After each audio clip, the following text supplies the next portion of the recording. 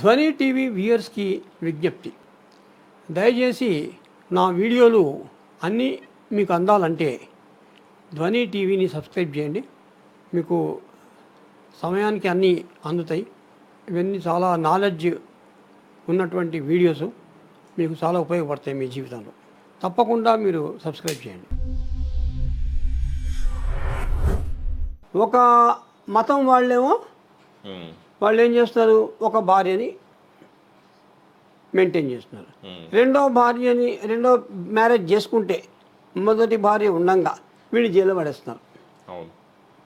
కానీ ఇంకొక వర్గం వాళ్ళు నలుగురు భార్యలు చేసుకుంటే వాడికి హారతి ఇచ్చి దండేసి తుమారో తాకత్ పోతారే తుమారకు అని వాడికి మనం సర్టిఫికేట్ ఇస్తున్నాం. వాడు ఇండియనే, వీళ్ళు ఇండియనే. మరి ఇద్దరు ఇండియన్ల మధ్యన ఒక వర్గానికి ఏమో నువ్వు నలుగురికి పర్మిషన్ ఇస్తున్నావు, ఒక వర్గం వాళ్ళకి నువ్వు అసలు ఒకళ్ళకే లిమిట్ చేసేస్తున్నావు. యూనిఫార్మిటీ ఎక్కడుంది? ఇప్పుడు అర్థమైందా? యూనిఫార్మిటీ, సమానత్వం ఏది లేదు. కాబట్టి యూనిఫామ్ సివిల్ కోడ్ కావాలి. అంటే హిందూ మ్యారేజ్ యాక్ట్ ఏదైతే ఉందో ముస్లిం మ్యారేజ్ యాక్ట్లో అదే ఉండాలి, క్రిస్టియన్ మ్యారేజ్ యాక్ట్లో అదే ఉండాలి. వీళ్ళకి నువ్వు మ్యూచువల్ కన్సెంట్ ఇస్తే ముస్లింలకు కూడా మ్యూచువల్ కన్సెంట్ ఉండాలి, క్రిస్టియన్స్ కూడా మ్యూచువల్ కన్సెంట్ ఉండాలి, సిక్కులకి మ్యూచువల్ కన్సెంట్ ఉండాలి. ఎన్నో చట్టాల్లో హిందువులలో ఉన్నవి లేవు వాళ్ళకి. అప్పుడు ఏం చేస్తున్నారు, దాన్ని అడ్డగోలుగా తిప్పి ఏది అడ్డదారుల్లో కావాల్సినటువంటి రిలీఫ్ అడుగుతున్నారు వీళ్ళు. విన్నారా? ఇప్పుడు వీళ్ళు ఉన్నారు షెడ్యూల్డ్ ట్రైబ్స్. హిందూ మ్యారేజ్ యాక్ట్లోనే యూనిఫార్మిటీ లేదు. హిందూ మ్యారేజ్ యాక్ట్లో ఇద్దరు హిందువుల మధ్య డైవర్స్ ఉంది, కానీ ఈ యాక్ట్ కింద, హిందూ మ్యారేజ్ యాక్ట్ కింద ఒక ట్రైబల్ ఒక హిందూ, ఈ ఇద్దరి మధ్య నీకు డైవర్స్ కావాలంటే హిందువులు అప్లై కాదు. వాళ్ళకి స్పెషల్ మ్యారేజ్ యాక్ట్, వాళ్ళకి అదే అప్లై అవుతుంది. అదే అంటున్నాడు అరుణ్ కుమార్, ఉండవల్లి అరుణ్ కుమార్. మన హిందువుల్లోనే స్పెషల్ ఒక యూనిఫార్మిటీ లేనప్పుడు నువ్వు వేరే మతం వాళ్ళకి యూనిఫార్మిటీ గురించి ఎందుకు చెప్తావు అంటాడు. అంటే అట్లా కాదు, దాన్ని ఏమంటారంటే ఈక్వాలిటీ అమాంగ్ ఈక్వల్స్ అనేది ఉంది. అట్లీస్ట్ నువ్వు దేశం మొత్తానికి ఒక కామన్ కోడ్ అయితే తీసుకురా ఫస్ట్. దాని తర్వాత ఇవి ఎంతసేపు పడతాయి. ఎస్టీలకు ఏదైతే లా ఉందో మార్చేద్దాం, మనం మార్చేద్దాం. ఆయన అంటాడు సంప్రదాయమే లా అంటాడు. అది 1960కి చెల్తుంది. ఇప్పుడు సంప్రదాయమే లా అనేది 1960స్కి, ఇప్పుడు కాదు. ఇప్పుడు సంప్రదాయం కాదు, ఇప్పుడు law is law, law of land is law, అంతే. కానీ ఇంకొక మాట కూడా చెప్పాడు మన ప్రెస్ మీట్లో ఉండవల్లి అరుణ్ కుమార్ గారు. ఏంటంటే ఇప్పుడు మేనరికంలో పెళ్లి చేసుకోకూడదు, చేసుకుంటాం మనం, కానీ ఈవెన్ హిందూ మ్యారేజ్ యాక్ట్ ప్రకారం అది లేదు. మ్యారేజ్ యాక్ట్ ప్రకారం అసలు మేనరికం పెళ్లి చేసుకోవడం అనేది చెల్లదు. సరే, కరెక్టే.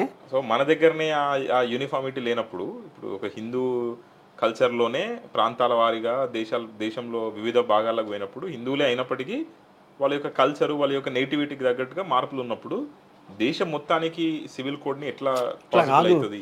దాన్ని బట్టి దీనికి తగిలికు మేనరికం అంటే అది వేరే, ఎందుకంటే జీన్స్ అది లాకు సంబంధించి కాదు, అది జీన్స్కి సంబంధించి. రెండు మేల్ జీన్స్ ఉన్నప్పుడు ఒకే దీనికి లైన్ ఆఫ్ ఈ క్యాస్ట్ ఉన్నప్పుడు అందులో పుట్టిన వాళ్ళకి ఏదైతే జీన్స్ ఉంటాయో ఆ రెండు జీన్స్ కలిసినప్పుడు నీకు అడమైన రోగాలు రావచ్చు, అవయవాలు వంకరైపోవచ్చు, పుట్టిన పిల్లలు సరిగా పుట్టకపోవచ్చు, వాళ్ళకి చెవు వినికి ఉండకపోవచ్చు, నోట్లో మాట రాకపోవచ్చు, కళ్ళు కనబడకపోవచ్చు. ఇలాంటి వంకర టింకర అవయవాలతో పిల్లలు పుట్టే అవకాశం ఉంది, జెనెటిక్ ప్రాబ్లమ్స్. అందుకని వద్దన్నారు. అంతేగాని ఇద్దరు బాగున్నారనుకో, మనం చేసుకుంది మా దగ్గర క్లయింట్ సొంత పెద్దమ్మ కూతురు, వీడి యొక్క సొంత పెద్దమ్మ కూతురే, ఇద్దరు పోయి పెళ్లి చేస్తున్నారు హ్యాపీగా. అది కూడా పోలీస్ స్టేషన్లో పెళ్ళి, భువనగిరి పోలీస్ స్టేషన్లో వెళ్ళి రాత్రి 1:00 బ్రహ్మాండంగా ఉన్నారు ఇప్పుడు ఇద్దరు.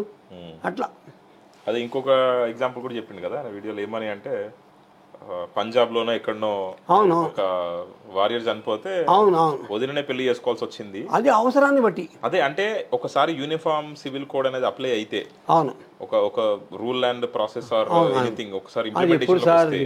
అది ఎప్పుడు తెలుసా, యుద్ధాల సమయంలో.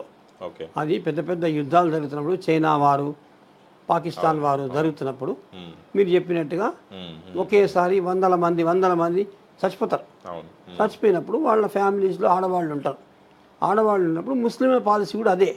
వాళ్ళ ఇంట్లో ఉన్నటువంటి ఆడపిల్లలు 16 నుంచి 23, 24 వాళ్ళ ఉన్నవాళ్ళు వాళ్ళు చెడు దారులు తొక్కకుండా ఓకే. బయట వాళ్ళని ఇంట్లోకి తెచ్చు, అంటే ఆస్తి కోసం అదే అదే. బయట వాళ్ళని చేసుకోకుండా ఇంట్లో వాళ్ళనే చేసుకుంటే ఉన్న ఆస్తి బయటికి పోదు.